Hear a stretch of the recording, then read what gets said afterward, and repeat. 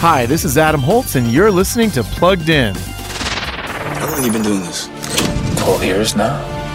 How many pedophiles you caught? 288. How many kids you found? In the movie Sound of Freedom, now on video and based on a true story, actor Jim Caviezel plays Tim Ballard. He's a Department of Homeland Security agent working to stop human trafficking.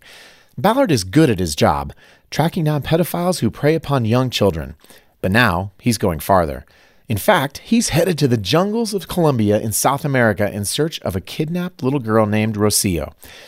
Sound of Freedom deals with difficult subject matter and includes drinking, smoking, profanity, and violence. Still, this film shines a critical light on the subject of human trafficking. So we're giving Sound of Freedom a 3 out of 5 for family friendliness. Read the full review at pluggedin.com/radio. I'm Adam Holtz for Focus on the Family's Plugged In. Hey parents, Parent here.